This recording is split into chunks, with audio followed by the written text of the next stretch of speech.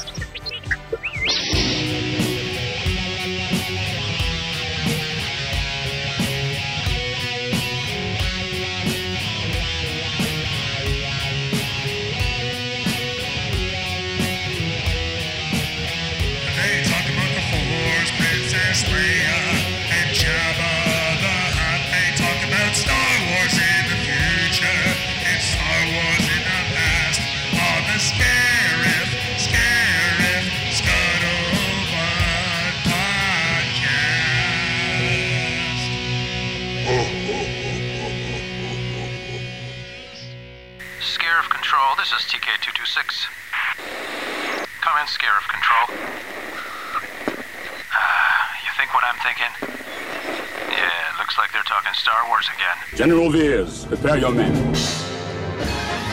How's it going, Star Wars fans? Grab your sunscreen and your blasters. You've tuned into the Scarif Podcast. This is the Scarif Scuttlebutt. That intro song was submitted by our good friend Ollie and his pupster in crime, Jasper. And I know you've seen them walking down the street in the middle of the night, having a good old time. You can see them on Twitter doing God knows what at Ollie Sims. They are good guys. They're one of our original Scuttle buddies. You guys should definitely follow Ollie, and I think Jasper has a Twitter account too. He's Ollie's pup. Great song. Thanks, Ollie, for that. Too cool. So yeah, it's been a fantastic ride with so many talented people that follow and listen to us. We've got Alex from Imperial Entanglements. Once again, thank you very much for helping us out while Brad is not with us. He's out there working. He's a military man, so he is out there doing his thing. Don't get technical with me. We had a lot of giveaways last week. I think I went a little overboard with giveaways, but I was really happy to give some stuff away. Everything from digital comic codes to Funko Pop figures, 2 of them. We gave out 2 sets and stickers and more stickers. So congratulations to Spicy Josh for getting that Funko Poe Dameron. That was pretty cool. That was from your question from the last episode we did. What was the question again, Alex? It was, what was Poe Dameron's first line to Kylo Ren, which in The Force Awakens, the first thing he says is, So who talks first? You talk first? I talk first. Exactly, and Spicy Josh got that. He was able to put that in a tweet, specifically like we had it, and he did a hashtag YoPo, so that's fantastic. And then the other Funko Pop set that we had sitting in Brad's place for a long time is the Leia R2 glow-in-the-dark Funko Pop. Congratulations to Brian Cooper. That is on its way as we speak, so thank you very much for participating in our giveaways. And speaking of congratulations, the guys over at Coruscant Radio Underground did a breakout episode with a new podcast show that I've been listening to, the Bombadcast podcast. Are you familiar with those guys? I am not. It's the first time I've heard of them. Oh, definitely check them out. They have their name comes from obviously Jar Jar Binks being a fan of the prequel trilogies. It seems like Jar Jar doesn't get enough love on the airwaves, so congratulations. They met at Celebration, decided to do a podcast.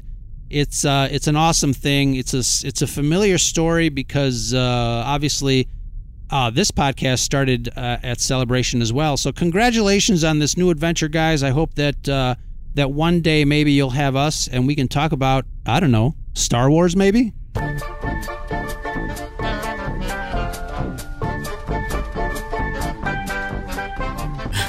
Yeah, welcome to the podcasting world.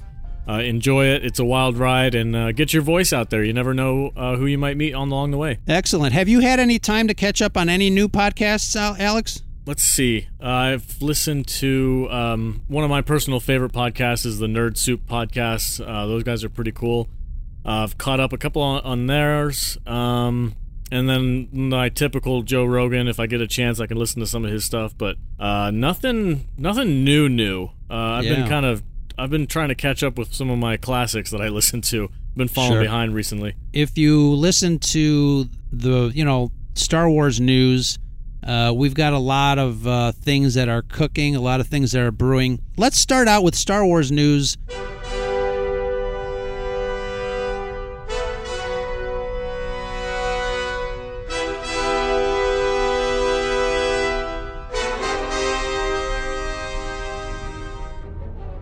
Episode 9 is right around the corner.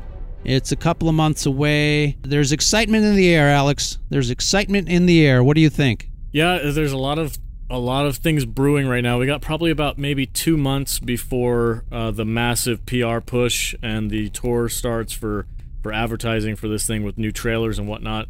And there's some rumblings in the news market right now with interviews with Daisy Ridley for her new movie. And of course, anytime you get an interview with Daisy Ridley, you're going to ask her about Star Wars. So there's some things going on with that. And of course, Mark Hamill, he's always willing to talk about Star Wars. He was recently promoting his new movie. It was the Chucky horror movie, and people were asking him about Episode 9. So there's some rumblings starting. I think we're going to get the hype train moving here in the next couple of months, and before you know it, we're going to be analyzing 2-minute trailers pretty soon. It's kind of exciting. It's I won't lie to you. I'm very excited to see how JJ is going to wrap this thing up. It's been decades in the making, basically, and I'm very excited to see how this goes up. But you're right. They're doing the marketing for other films, and like you said, people just can't get enough of Star Wars and asking these actors about our favorite franchise here. What is Daisy Ridley saying? I'm glad you asked, Alex. So there's an article in IndieWire talks about Daisy Ridley, and it's a very interesting quote. I've got it right here in front of me. Everybody is talking about, for a while, they have been speculating and trying to guess and hoping and wishing and trying to figure out who's Rey's parents. Is she a Skywalker? Is she a Solo? There's a lot of speculation going on about that. And she's quoted as saying that at the end of the film, you will know what the dealio is. And that's a quote. It's cool that Daisy Ridley says dealio because it brings her down to earth, and she's awesome for it. I'm not sure how much I can say. I guess because I've said that I'm solitary, that's how I begin. That is probably a big clue as to what what it is. There's rumors that Rey is the daughter of Han Solo. Oh, really? I never heard that. Really? No, I did. There were so many rumors. It's a trap!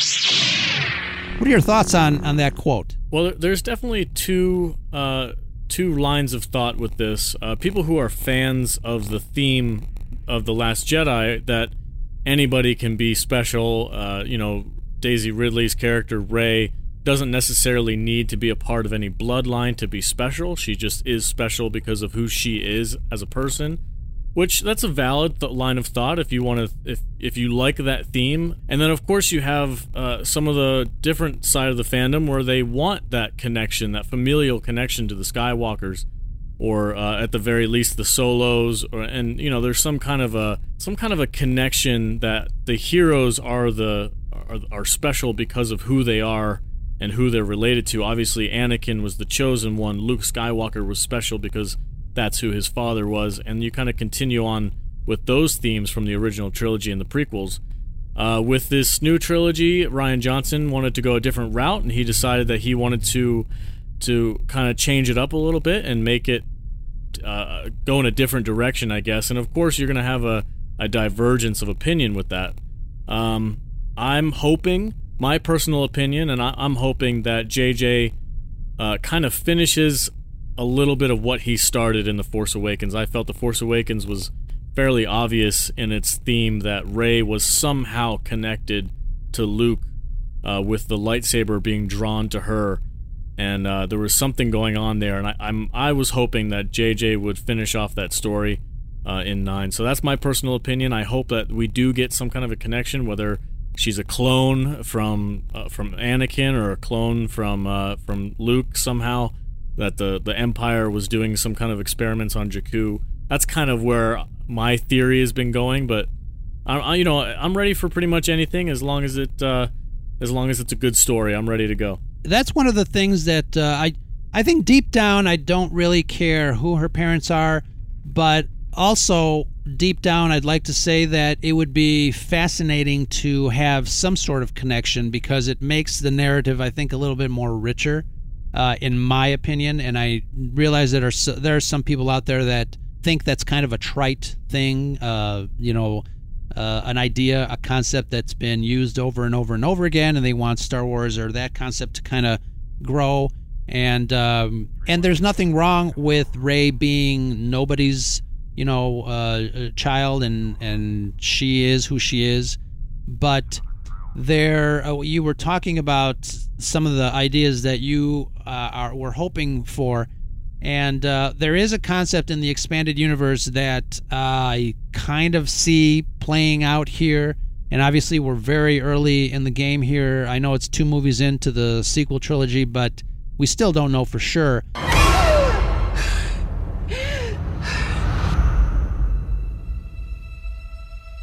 I heard a theory that Rey was a clone or some sort of creation, very similar to Anakin, the way Anakin was created by the Force by Darth Plagueis, and how Darth Plagueis wanted to use Anakin as a vessel. So I'm hearing also some rumblings that Rey is kind of a continuation of that.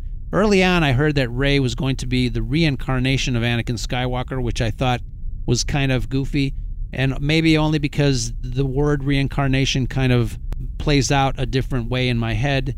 But as far as a creation of Palpatine at this point, since we already know that Palpatine is coming back in some way, I can kind of see that happening. Yeah. What are your thoughts on her? And there's a lot of different places, a lot of different ways that this can go. Yeah, and that's kind of part of the fun of Star Wars, is we get to speculate and theory craft about what the story may bring us, and in what direction we might go with these characters. And that's, like I said, that's part of the best part of being a Star Wars fan, and get super nerdy about this kind of stuff. But you are right, there's a lot of stuff in the expanded universe having to do with cloning, and of course that Force essence transfer that Palpatine has been seen using in other iterations of stories. I like pretty much any of those ideas will work with me. I'm okay with any of that as long as the delivery is done well. Right. I would like to see a Palpatine connection. Would be very interesting, and it reminded me when you said that back in 2016, 2015, after The Force Awakens came out, there was a lot of people analyzing Rey as a character, and there was actually somebody broke down the actual musical number of her theme song, that dun dun dun. Right. And they said that there's a couple of musical components in her theme song that match up eerily similar to Palpatine's.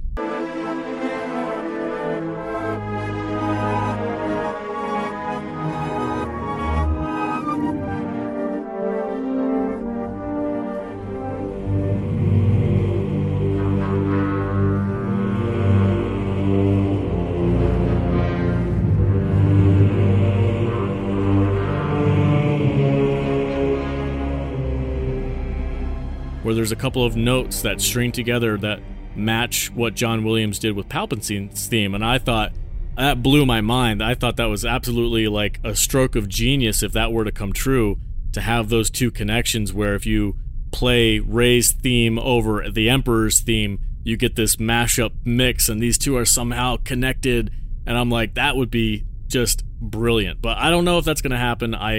Again, it's just a fan theory, and it might have been grasping at straws just a little bit on that one. But you know what, though? All joking aside, I mean, that's one of the factors that I love about John Williams.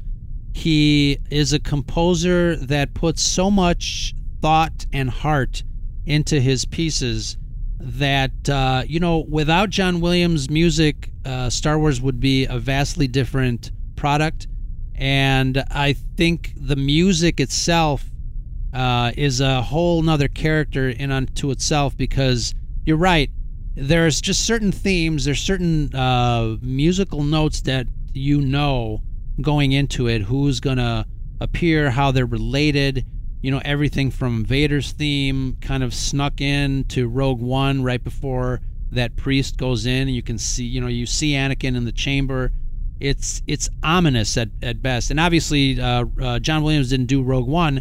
John Williams' Vader theme is heavily present in that score. So I love that you brought that up, and I think it is something that fans should not ignore. You know, again, we may be wrong, but it's definitely something to kind of pay attention to. Yeah, I love the ideas. I love the theories that people come up with. It's so much fun to speculate on these things, and I think that's what made The Force Awakens as popular as it was for us older fans. We were jumping into these theories, and that's JJ's MO, right? The mystery box, like all Sure. these mysteries that we can kind of unpack. So it was a lot of fun while it lasted, and you know, The Last Jedi kind of went in a different direction with a lot of those themes and ideas, so it kind of threw people who like doing that kind of thing for a loop. Like all those theories that we wanted to come true kind of went out the window a little bit. So we're kind of have to restart that hype engine again and try and get back into the swing of things with Rise of the Skywalker. 1,000 generations live in you now.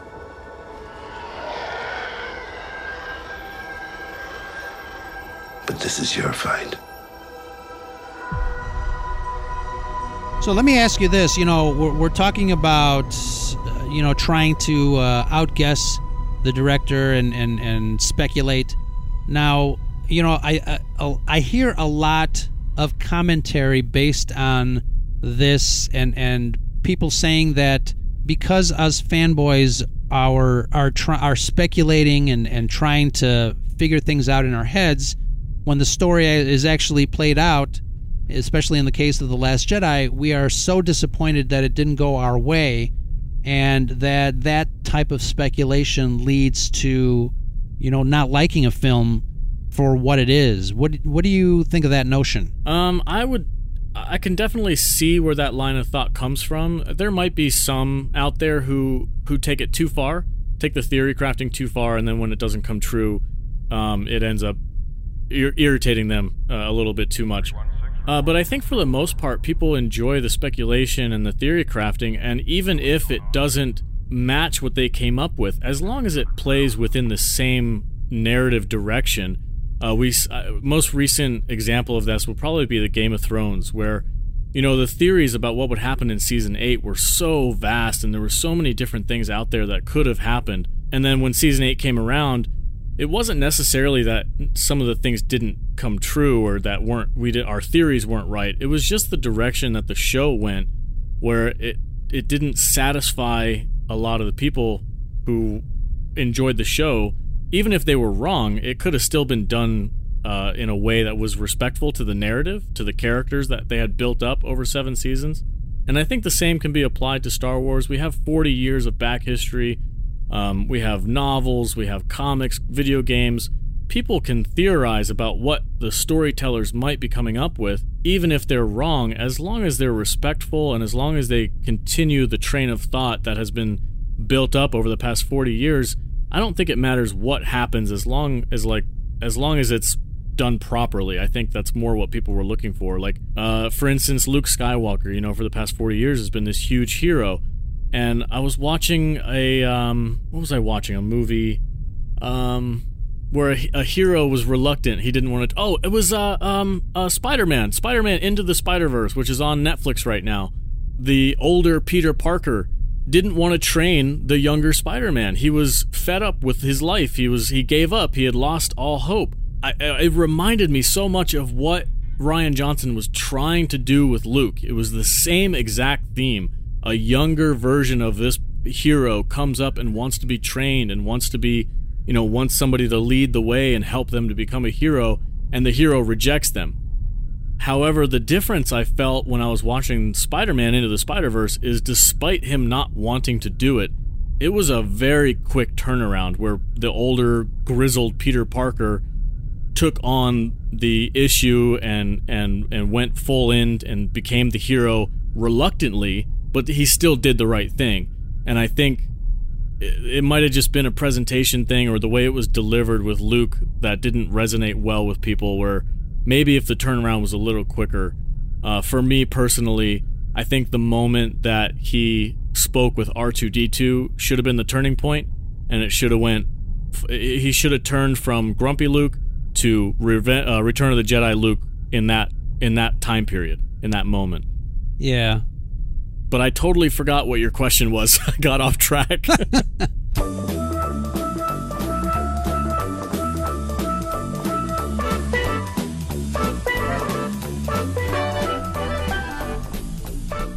Yeah, so if it doesn't go the way you want, I think it's more just it has to be consistent with the build-up and the characters that we've already established. The story can go in many different directions, and people will still be satisfied as long as the characters are consistent with what we have grown to know them as. So getting back to, I've already gotten yelled at for using the R word, retcon, but I say it in jest. So people are freaking out that we might see a definitive answer to who Rey's parents are, or her parental lineage, that in fact maybe they were not paupers who sold her for drinking money and are dead in a grave on Jakku. I've always maintained that Kylo Ren, in order to be able to manipulate her, was lying to her. Kylo reached into Rey, and that's what Rey felt, and that's what. But maybe the truth is something different. And Star Wars has always played on certain points of view, and I think here is a perfect example of that. Don't you think? Yeah, absolutely. I do subscribe to that theory. If in The Last Jedi, when Kylo is talking to Rey and trying to convince her to come to his side, it very much fits into the MO of a Star Wars villain to try and lie and manipulate certain facts to get somebody to turn to their side. We know that this was very true with Palpatine. He manipulated and kind of skewed the version of reality for Anakin to get him to become his apprentice. And I think that if somebody is concerned that Rey's parentage is going to be a retcon in Episode 9, I think there's a narrative plot line that you can follow even through The Last Jedi, despite its kind of divergence from that storyline, that you can kind of still connect the dot. Kylo was lying to her, or maybe he didn't know all the truth and he was trying to manipulate her a little bit.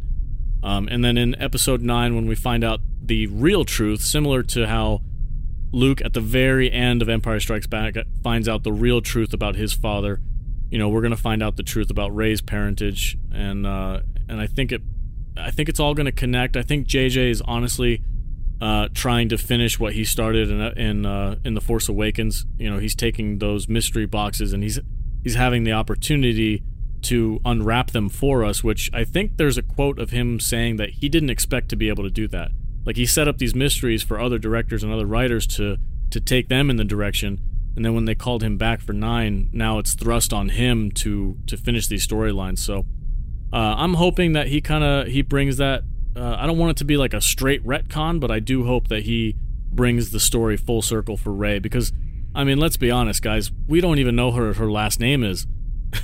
Right. She's just Rey. It's just, there's Luke Skywalker, there's Ben Solo, all these main characters we've known and loved, Lando Calrissian, everybody has a last name except for Rey. We have to find out more information about her. It can't be, this is not all she is. Rey McGillicuddy.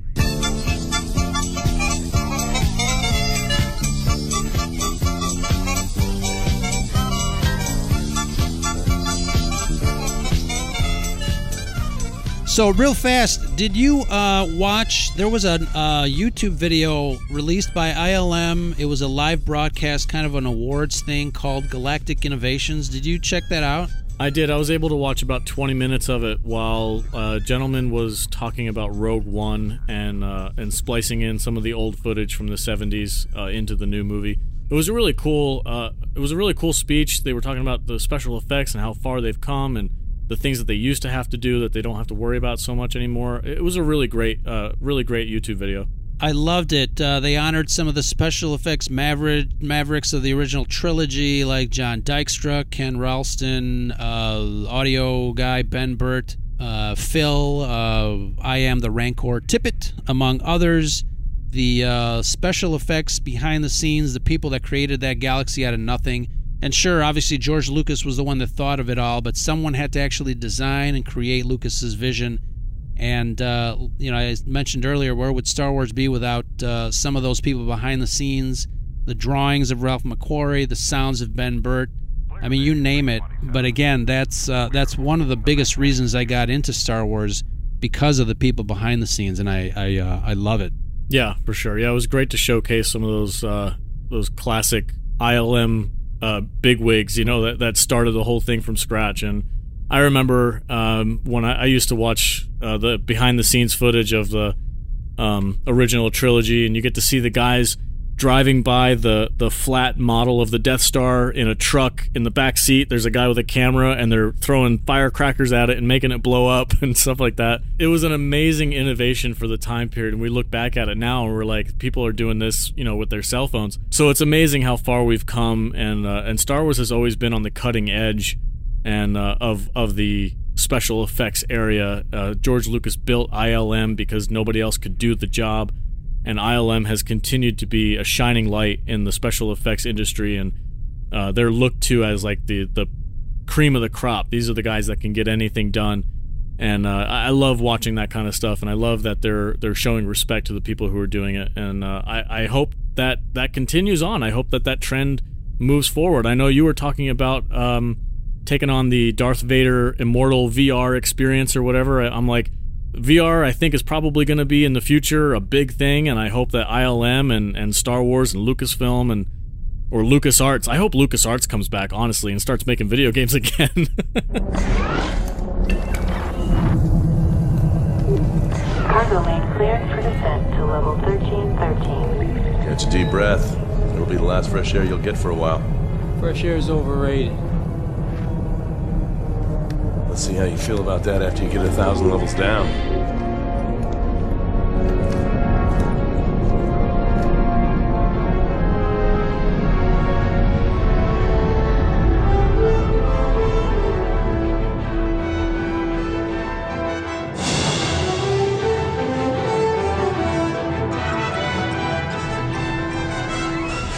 As you know, Brad and I started this podcast back in April, right after Star Wars Celebration Chicago. There are folks that have been asking us to have the podcast listed on some other services, I guess.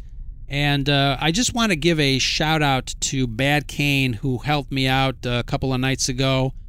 He suggested that he wanted to listen to the podcast on something called Pocket Cast. Because he's a Pocket Cast user, I guess. So if you are a Pocket Cast user, search for us and catch up on all the fun, starting from our first episode, Star Wars Celebration. Thank you very much, Bad Kane. He kind of walked me through it, and he actually submitted our podcast to Pocket Cast. So that is pretty damn cool of him. Thank you very much. So speaking of Star Wars Celebration, we've got Star Wars Celebration Anaheim.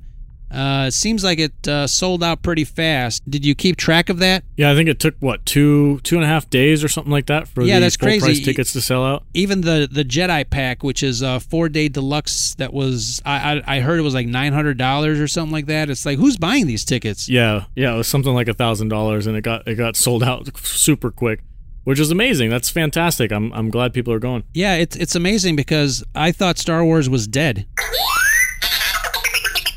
That is something that you hear on Twitter. That is correct. Star Wars is dead. No lines at Galaxy's Edge. No cars in the parking lot. Empty theaters during Solo, etc., etc. But yeah, Celebration tickets are selling like hotcakes. There seems to be an inconsistency in that narrative, and I'd love to break it down because I don't think there's a black and white answer. I think it's very nuanced, and there's different reasons for things that are happening. So you want to break it down? Let's break it down piece by piece. Yeah, let's get right into our topic. Is Star Wars dead? We posed that question on Twitter just a couple of nights ago, and we got some great responses. Thank you, everybody, for keeping it civil and no name calling. Like I said, we just posed the question. We wanted to have a a conversation with you guys that's going to make this discussion really, really good.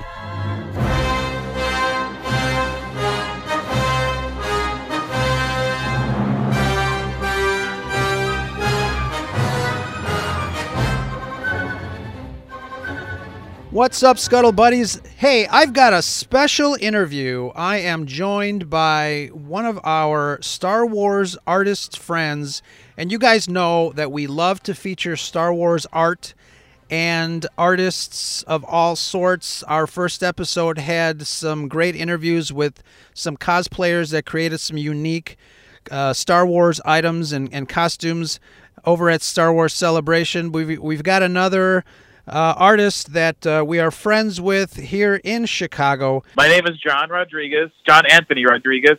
A lot of people call me Jar because that's just my initials and what my little logo looks like when I sign artwork. And I probably do a lot of traditional artwork with traditional tools like watercolors and colored pencils and stuff for pop culture and comic books and just, nostalgia and stuff like that. A lot of it is Star Wars artwork. And that's fantastic. We've seen a lot of Star Wars art. I've seen a lot of your art specifically. We met, what was the event that we met at? I was working for the TV station. I believe it was Wizard World Chicago a few years ago. Yeah, that was fantastic. We met there, got some shots of your work, and you've been generous enough to draw a couple of things for my family. In particular, you've done a really, really great WALL-E, which my son at the time when WALL-E came out, he was just over the moon with that film. And it's one of those movies that he watched over and over and over again. And you do a lot of great Star Wars art. Besides Star Wars, like you said, you do some pop culture. You've got some comic book stuff and really great stuff. We are giving away 5 of your AT-AT prints, which when I saw that, I had to get one of those immediately. I framed it. It's hanging proudly in as part of my collection. It's a really, really great piece. So we're going to give out 5 of those once we reach our 700 mark followers on our Twitter page. And we want to be able to feature a lot of art, yours specifically with this giveaway. Tell us a little bit about that specific print, because I think it speaks to me, and a lot of people that have seen it really, really love it. Tell me what your inspiration for doing that print and how you came about it. I've always been a huge Star Wars fan, and I love the characters, but I always was also drawn by the vehicles, like most kids who were born in the late 70s and grew up in the 80s. I loved I had a huge collection of all the vehicles and stuff, and I always loved the AT-AT, the Imperial Walker, and that scene in Empire was just, I could just pop that scene and just watch that scene over and over again, because it's one of my favorite scenes in Star Wars. I just always wanted to just draw that scene and just draw like how cold Hoth looks, and just getting that battle scene of these giant mechanical horses kind of attacking these little ships.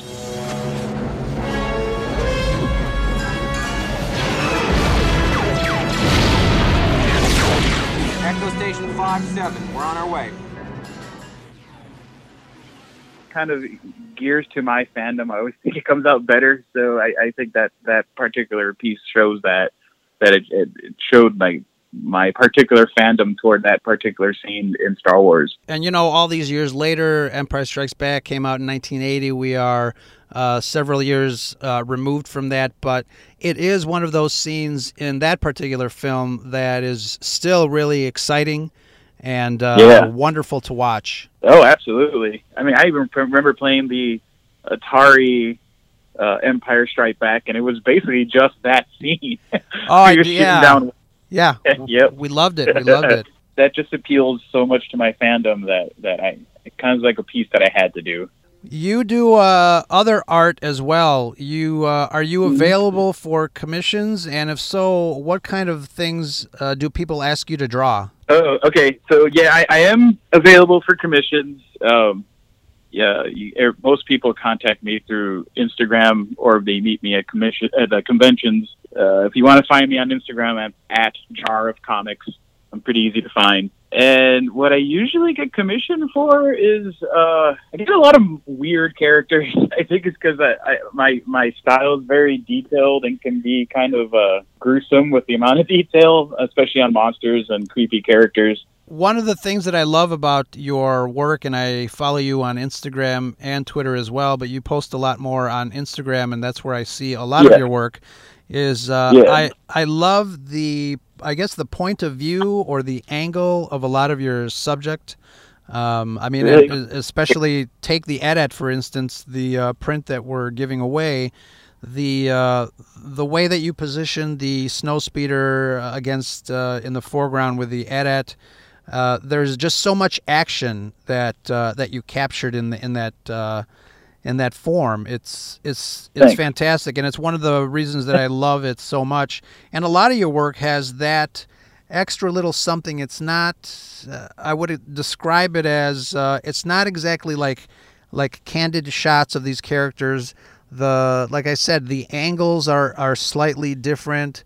Its composition is very interesting and really great to look at. I try to format things almost cinematically, and I know not all comic book artists do that, and some actually frown on it, but I do. I find comics in general to be a very, it's basically storyboards, and so I feel like if a comic reads well, a director should be able to grab that comic and make a movie out of it, because it's just the stories are in the pictures.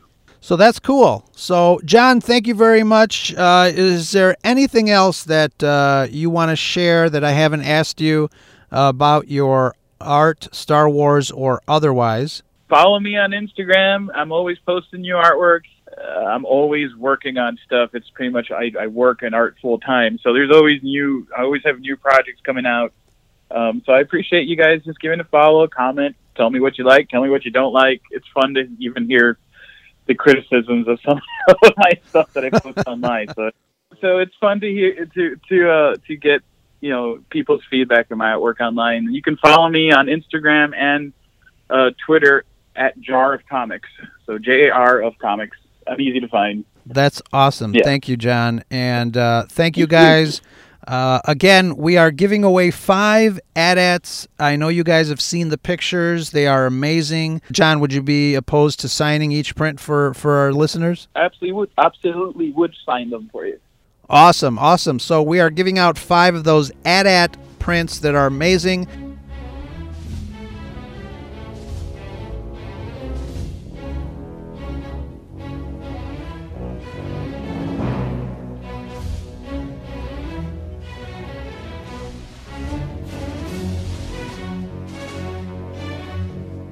We love to feature Star Wars art and Star Wars artists like our friend John, and that, my friends, is the Scuttlebutt.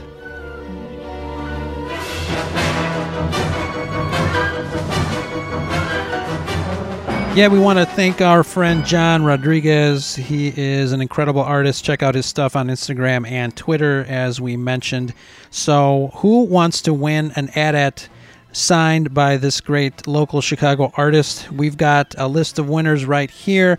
We put out that contest a couple of weeks ago, and you guys went a little crazy. We love the fact that we can give away stuff like this for people to enjoy. Here we go, guys. The list of winners for that AT-AT John Rodriguez original. If you hear your name, you are a winner. We've got 5 of them to give away. So we've got Carl Berendt. I hope I'm pronouncing everybody's name right.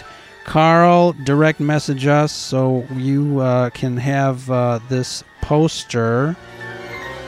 Next winner, we've got another podcast, Jedi Temple Archives podcast, JTA Podcast. Give us a holler. And, of course, we have one of our favorite followers a Mr. Daft Prawn. Mr. Prawn, who actually just recently got a little surprise from Mrs. Daft Prawn. One of our T-shirts out of Scarif, straight out of Scarif. And he got that little surprise just the other day. Thank you guys very much for supporting the channel. And Mr. Daft Prawn, direct message us. You've got one coming. Winners. We got more winners. You get a car. You get a card. No, just kidding. You don't get a car, but you do get a really cool AT-AT print from local Chicago artist. So we've got another winner here, Amanda, Jedi Caligula 89. Amanda, let's see if I can pronounce her name. Pariso. I hope I'm pronouncing it correctly. But Amanda, thank you very much. She says her favorite episode has to be the one with the Legacy of Leia Organa, and that's actually one of my favorites because we did it with Sci Fictionary. If you guys don't subscribe to them, Coruscant Radio Underground, you guys should. They have got some great content. The Padawan Report and their website, scifictionary.com. You should check them out for sure. But Amanda, you've got a poster coming to you, so go ahead and direct message us, and we'll get that out to you right away. And last but not least, I am pleased to announce that one of our patrons, how do you say that? One of our patrons on Patreon has also won one of these AT-ATs, Chad, Hyperspace and Holocrons. Chad, you've got a poster coming your way as well. Thank you very much again for being a patron on Patreon. Say that 10 times fast. But we want to thank everyone for entering this little giveaway.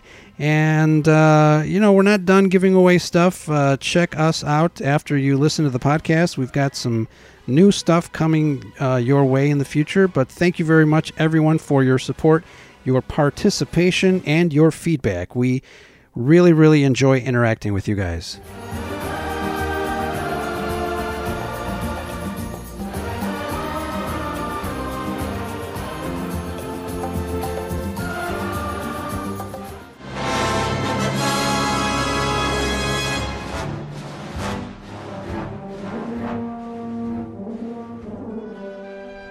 So, obviously I personally don't think Star Wars is dead, but as a fan, a longtime fan who's disappointed, probably as disappointed as Mark Hamill riding a Bantha in Lederhosen is, I think Star Wars fatigue is kind of a manufactured thing as well. I wanted to read some comments from people that responded early in that question on Twitter. So one of our followers, Madcap Munchkin, says, I doubt it's dead, but Lucasfilm did put a Rian Johnson-sized bullet through its torso that put it in critical condition. It's a very colorful picture that he laid out there. And very creative. Very creative, very interesting. But we got a lot of comments like that. Sith Lord Felix says, Star Wars isn't dead, but it's in ICU right now, and it needs our prayers. R. Kester, who says his handle is Xmnaz444. Not dead, but it's certainly not the guaranteed money-making juggernaut it once was. What's going on here? What are these people talking about? What do you think? So there is definitely something going on. I think it would be irresponsible to try to ignore the issues that have arisen with the Star Wars fandom. There is a divide. There's a split. People are no longer as excited about Star Wars as they used to be. We know we get reports all the time of toys sitting on the shelf not being sold. The new characters from the sequel trilogies are in the dollar bin. We've got the more recent rumors about Galaxy's Edge not having enough traffic. Like, there's not really anybody there. But I do think there's several reasons for that specific example that don't really have much to do with the movies. I think there's other things with that. My personal opinion, I don't think it's dead. I think this podcast in itself is proof of that. We still have people who want to talk about Star Wars. We still have people who are greatly invested in the franchise, regardless of what one or two movies has done to it, or their personal ideas about one of these movies. And that kind of brings up a question. You're a little bit older than me. You've been a fan for a little bit longer, just by default. I had a question for you because growing up, it seemed to be the popular thing to do was to make fun of the prequels. The prequels weren't perfect, and George Lucas took a lot of flack for those 3 movies, and for the longest time, it was kind of like, it was the funny thing to joke about how bad the prequels were. That's part of the reason why George Lucas sold the franchise in the first place, is because I think he was quoted saying one time, he's like, it's not really fun to make movies anymore when people tell you you're not doing it right. So, right. It's my question to you would be, do you see a similarity in the backlash from the prequels back in the early 2000s as compared to the backlash with The Last Jedi and what's been going on recently? Is there some kind of a comparison there, or is that 2 different situations? There's a little bit of comparison, and I can't exactly say the comparison is apples and apples or even apples to oranges, because there are a lot of different scenarios and topics that go along with each aspect of that. I posed the same question to somebody on Twitter, and they got a little I guess they got a little upset about it, but yeah, the prequel trilogy was not universally loved. I do remember I went to Los Angeles for the premiere. I live in Chicago, and I went to Los Angeles for the premiere because obviously it was Star Wars. It was the biggest thing. People were buying tickets to go see Meet Joe Black because the trailer was in it, and they would just see the trailer and then just leave after. They wouldn't even stay to see the movie. It was a phenomenal thing when it comes to movie trailers. There hasn't been anything since, and there probably never will be anything like this again. The people that did not like the prequel trilogy are a little bit more forgiving because they realized that at least the creator of Star Wars was the one that did it. And now I'm seeing a lot of hate for the sequel trilogy because I've heard it called, the sequel trilogy now are it's just a group of fan films because it's not really George Lucas or his story. It's other people. I don't know if that makes a difference in the flack that both sets of trilogies took. I don't know if I like that explanation, because by default, if you say that, then that means that the beloved EU, which George Lucas has openly stated before that weren't really part of his story, right? That means that those are all just fan fiction. I don't know if I believe that. I think the Thrawn trilogy is very much worthy of being a part of the Star Wars story, at least back then. Sure. So I'm not sure if I subscribe to the everything's just fan fiction now narrative. I don't know if that's true or not. Do you think it has something to do maybe with the lack of that spiritual element? I don't know if you could... that might have some holes in it. I'm sure somebody could push back on that idea, but George Lucas, like we talked about on the last podcast about the legacy of the Force, George Lucas very much so had humanity as a whole in mind with its spiritual connection, and that's what the Force was supposed to take the place of. And now with the sequel trilogy, it seems that we've kind of lost an element of that, where the Force isn't really as special as it once was. Seems to be something that people can do with very little effort at all, and I think that kind of doesn't sit quite right with some people. So there's definitely something going on with the franchise that is not sitting quite right with a good amount of the fans. And but on the other hand, like we said, we had Star Wars Celebration selling out, and I think that's like a very unique thing, because even people who despise The Last Jedi, I see on Twitter saying are all excited that they got their tickets to Star Wars Celebration. So they're still supporting the franchise, although they are extremely critical of what's been going on lately with it. I can't say it's dead. I don't think it is. I think it's in a weird direction right now, and maybe there's something that could happen that will fix it and kind of course correct. But as a whole, I think the franchise is doing really well. But we can talk about Galaxy's Edge, because that's a very different beast. Do you have any information on that, or do you want me to take the lead on it? We can definitely talk about Galaxy's Edge, but don't let me forget there's one Twitter account that I really want to talk to about leaving the old fans behind in lieu of the new fans. Oh, okay. But Yes. Galaxy's Edge.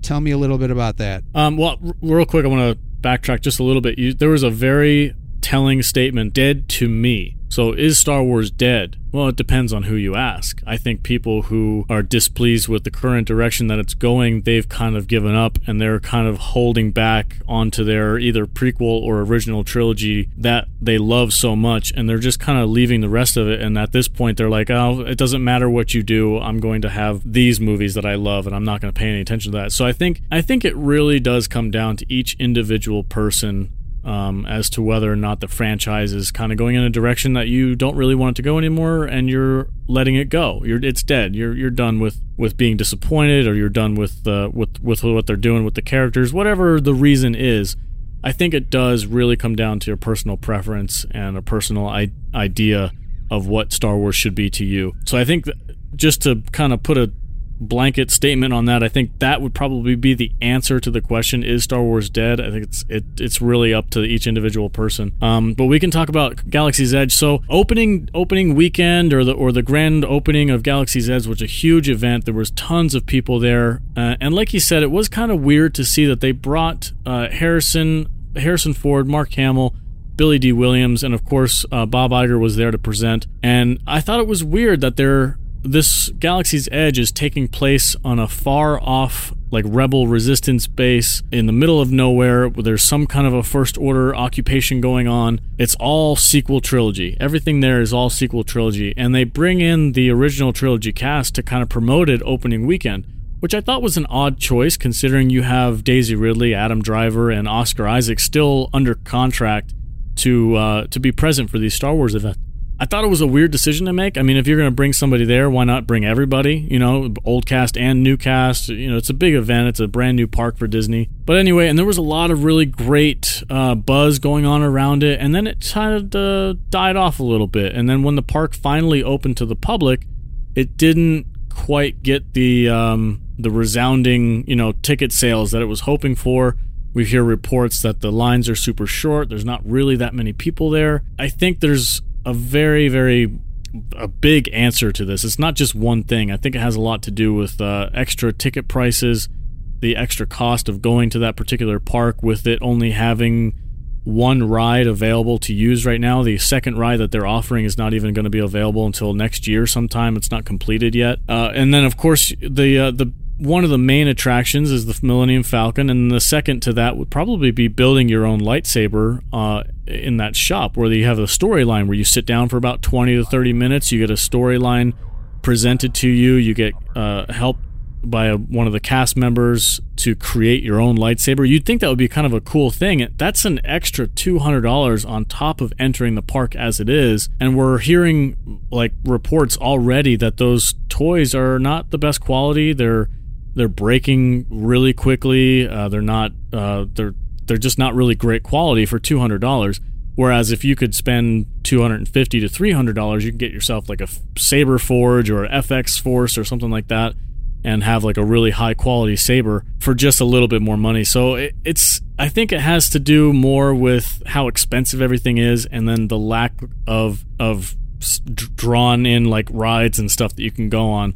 For me personally, I'm looking at it, I'm like, okay, I'm spending all this extra money. I'm not really going to go and buy a bunch of trinkets. I'm not a collector, so buying overpriced toys and stuff is not really my thing. And the Millennium Falcon ride, more or less from the videos that I've seen, is just pretty much a VR experience where you sit in a chair and you watch a screen.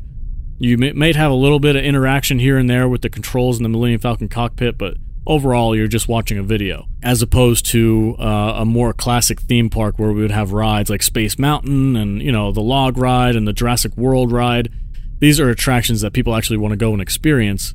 I don't see the draw in Galaxy's Edge that would bring a huge crowd like that. There's not really anything there that people can't do without. You know what I mean? Yeah, it seems like it's just a one big photo op, because obviously you're stepping into a place where the environment is very Star Wars. You've got the Millennium Falcon full build that you can take a picture in front of.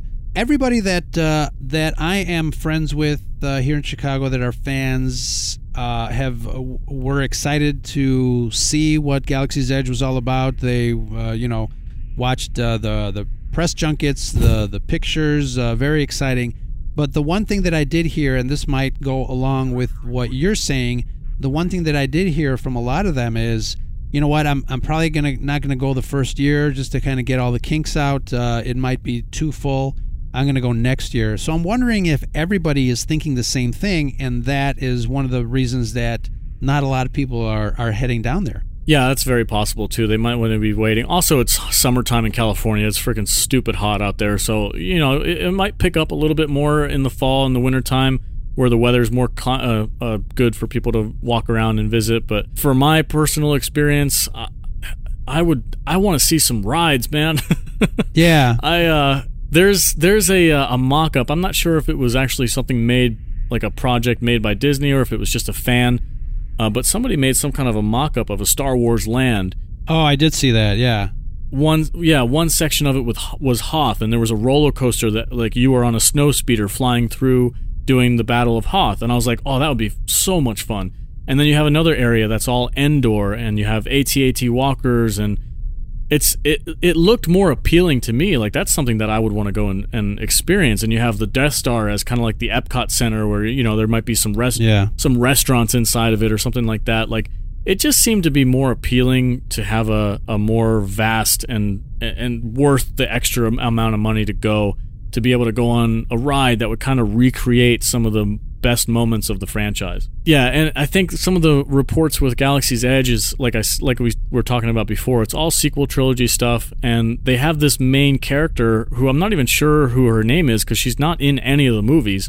She's just a character that they invented specifically for the park. I'm like, well, like, who is that going to draw in to the park? Like, we need something typically would be recognizable, like, oh, there's Darth Vader, or oh, there's Luke Skywalker, he's going to be around. Like, you look at Disney doesn't make up characters for their parks. They have characters from their movies that you can go and see and talk to and experience and take pictures with and stuff like that, where as opposed to Galaxy's Edge, you might see Kylo Ren and a couple of stormtroopers, but that's pretty much the only thing that they have selling for them. So I don't know, I'm a little confused as to the marketing with Galaxy's Edge.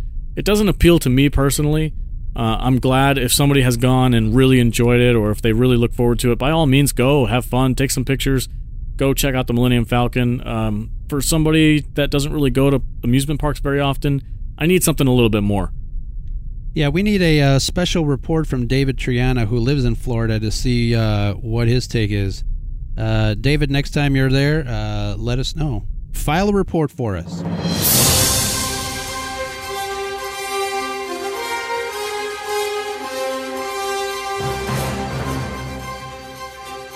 Like I said, you're right, that second ride is not going to open till later. And I read somewhere that the second ride is really related to what is going to happen in The Rise of Skywalker. So that's one of the reasons that they couldn't release it before the movie came out, because it would spoil some things. Okay. Which again, I get it, but then even after that, it's still only 2 rides. So you're right. I think it's more of a photo op, which, a lot of people really enjoy, and I would be one of them, because you're engulfed in this environment that's totally cool. Yeah, for sure. But you're right. You're spending a lot of money. You're spending a lot of money to go there. You're spending a lot of money to build, these trinkets. So there's another piece of Star Wars news regarding post-production of The Rise of Skywalker, and you had mentioned that I guess JJ and his team, they were editing The Rise of Skywalker on set, and it's something that he didn't want to do creatively. Yeah, I totally agree. I think with JJ, what he was speaking of is typically, I guess for him specifically, you film everything you can possibly think of, all the scripts, all the scenes, you film as much stuff as possible, and then you sit down in the editing room and you put it together and you craft your film. Editing on the fly while you're still filming kind of limits your hindsight a little bit, so you don't really have the ability to step back and look at the whole picture and kind of edit together what you want certain elements to be. You kind of just have to go with the flow. I'm hopeful. I think it is a mixture of time constraint. Like, obviously, they had to get this film done within a certain time period because they had already announced its release date like 2 years ago. So they knew when they were going to release it. And then, of course, you had the behind-the-scenes drama with losing a director and having to call J.J. back for the third film. There's a lot of elements in the background, that moving pieces that have to be put together. So I think it's a little bit of both. Honestly, I hope you're right. I hope they just have a 4-hour movie ready for us when it comes December, and they're like, hey, we had to edit it because we knew that we weren't going to be able to finish it in time because the movie's 4.5 hours long. Congratulations, Star Wars fans. That would be awesome. That would be fantastic. I would absolutely do that. It doesn't make much sense business-wise because, with ticket sales and stuff like that and time slots for movies, you don't want your movie to be overly long. But, I mean, by all means, man, give me Lord of the Rings length Star Wars movies all day long. That would be fantastic. But, there's certain advantages of cutting on set. You've got, the actors, you've got the crew, you've got things that maybe you missed during the film where you don't have to kind of go back and reschedule weeks after the fact. You got everything right there. You can kind of take a look at things and, maybe finesse and perfect them right then and there. So I think this can only be a good thing in order to make a really good Star Wars finale, and more power to them. I know people have a lot of different opinions about JJ, but for me personally, I think he's done a really good job with the franchises that he's taken on. I am a fan of his Star Trek movies. I enjoyed them.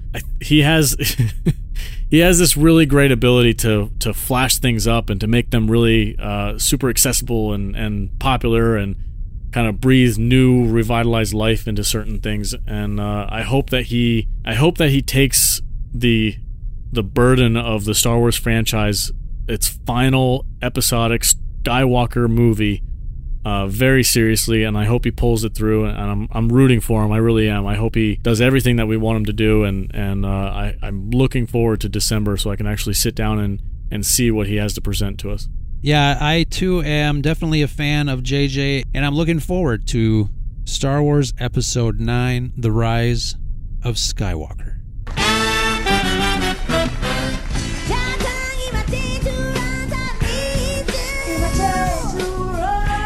There's new leadership at Lucasfilm. What do you think of that? Yes, Michelle. What's her last name? Rejwan. I think that's how you pronounce it. Rejwan. Yeah. Please forgive us if we're mispronouncing it. That's great. More hands on deck. We have a fresh new face to kind of guide the franchise in whichever new direction it's going to be going in the future. Kathleen Kennedy is stepping back a little bit and taking on more of the role that she's, I think, probably used to as producer, as kind of the big picture person. And then we have Michelle here, who I looked up her IMDb. She's got some decent film credits. Like we said, you and I are both fans of the Star Trek movies that JJ did. She was involved in those. It seems like she's been working with Bad Robot, which is a JJ Abrams company, so it seems like she's kind of been his protege. She's kind of learning from him through the past 10 years or so. I haven't really heard anything from her. She hasn't given any speeches that I know of. We haven't really gotten an idea of who she is on a personal level or how she feels about Star Wars, but we know we have a huge amount of stuff, content coming out. We've got Mandalorian. We've got the new trilogy coming out in a couple of years in 2022, so it's going to be interesting. She's a little new, she doesn't have that many credits to her, so this is a fresh start for her. It's a big job, and I'm rooting for her. I really hope she pulls through, and I hope that she's a great leader for Lucasfilm and Star Wars in general. I agree, and her title is Senior VP of Live Action Development and Production for Lucasfilm. She's got quite a role to fill. But there's an article. Marie Claire magazine did a little Q&A with her, and you're right. She's been working with JJ and Bad Robot for many years, and side by side with JJ. I think she'll do well. I'm very excited to see what she has to offer us fans when it comes to Star Wars, and I'm looking forward to hearing from her in the future, maybe reading a little bit more about her qualifications. I think we should all give her a chance, obviously, because it's, like you said, it's a fresh new take on things, and I'm looking forward to see what she has to say. Yeah, for sure. She definitely deserves the benefit of the doubt, the chance that we should all allow her to take some risks and to do something with the Star Wars franchise and to push it forward in the future, and hopefully we can get some great content. And if anybody from Lucasfilm is listening, please start LucasArts back up and get some video games out there, people. Oh yes. You know what? I even miss their little logo of the little Lucasfilm dude coming out and throwing the lightsaber out and coming in and having it was so awesome. That. Bring back LucasArts.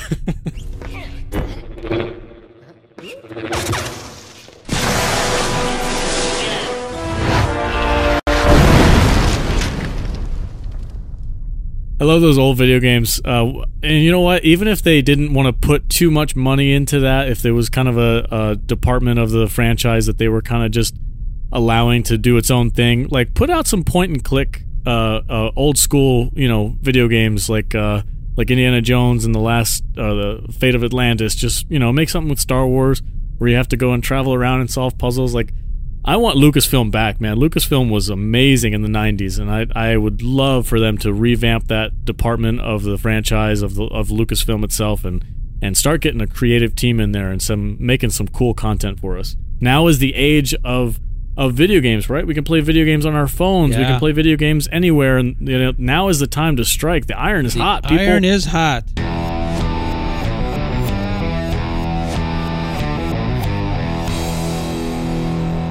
On the streets of Coruscant. All right, everybody, and now we're going to hear a word from our far-reaching fans and followers from all countries around the world. From Mexico City, Raul Mares is going to be talking to us about Star Wars technology.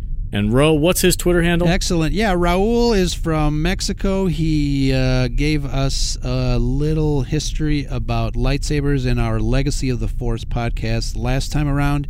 He's going to talk about Star Wars technology. He is Raul Mares 72, and we'll put his handle in our description of today's show so you guys can follow. He always has some great posts about Star Wars technology, toys, collectibles, and a little bit of history and art about our favorite franchise. Raul Mares, take it away.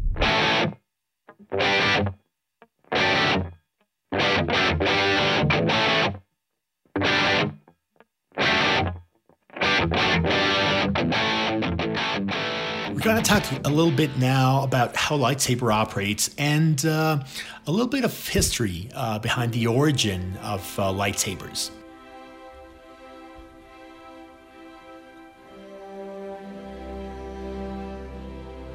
The powerful blade of lightsaber resulted from a beam of energy focused through a series of crystals, then channeled through circuits and energizers inside a hilt. This lightsaber hilt consisted of a metal cylinder between 24 and probably 30 centimeters in length. The lightsaber mechanisms were contained within the hilt. High levels of energy generated by a high-output power cell was unleashed through a series of focusing lenses and energizers that converted the energy into plasma. The plasma was then projected through a set of lightsaber crystals that lent the blade its properties and allowed for the adjustments of blade length and power output. The ideal number of crystals was 3, although in order to create a lightsaber, perhaps only 1 was required as a minimum.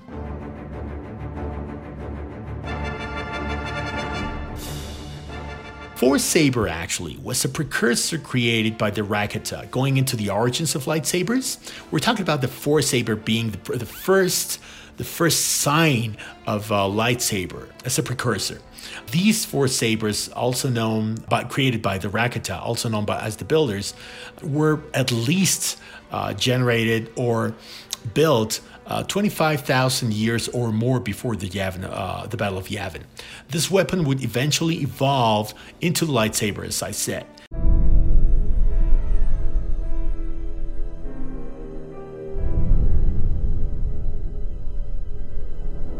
For millennia afterwards, the Jedi continued to use bladed weapons like swords, as lightsabers had not yet been refined for regular use.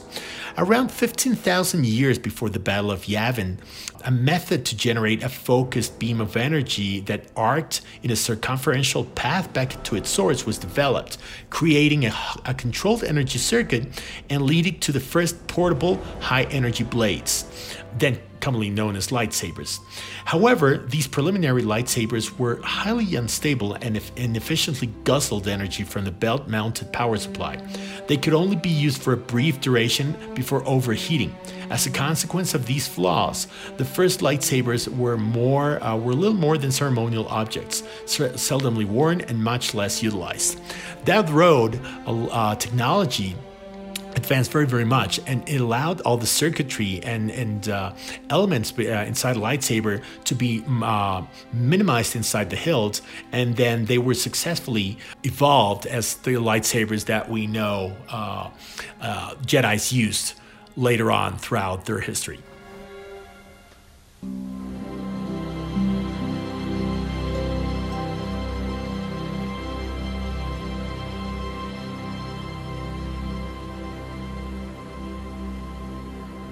Any final thoughts on Star Wars? Is Star Wars dead, or any other item that we talked about tonight? I would just say a quick answer to that question is no, it is not dead. It is simply just trying to find its way in the modern age. And it might be a bumpy ride, but I think it's going to be okay in the long run. As long as we, the fans, are supportive of what we like, and we can be critical of what we don't like, as long as we have a balance of both. You know, if you see something that you like that Lucasfilm is doing, don't let The Last Jedi or your displeasure with the franchise ruin something that could potentially be great. Of course, tell them that you love something. If Mandalorian comes out and it's just perfect, let them know. Let them know what you like. Tell them on Twitter. You know, it's the age of social media. Let them know, hey, I really love this show. You know, I love the direction that you're going with this. They listen to that, they hear that, they see those reactions from fans, and they're interested in making money, and making money means pleasing fans. So they're going to go in the direction that they see a majority of the people want to go in. So, you know, give everything a chance. Whatever new is coming out, the DB and Weiss trilogy, regardless of how you feel about Game of Thrones, give that a chance. Maybe they'll knock it out of the park. Let them know what you like. Reasonably criticize what you don't like. Excellent message, Alex, and that's what we're all about. I want to say again a very heartfelt thank you to all the folks that participated in our little question on Twitter regarding is Star Wars dead? You guys kept it civil and responsible, and we thank you very much for that. We just want to have a discussion about Star Wars. That's what we're all about. We're all fans, and that's what makes us family. And that, my friends, is the Scuttlebutt.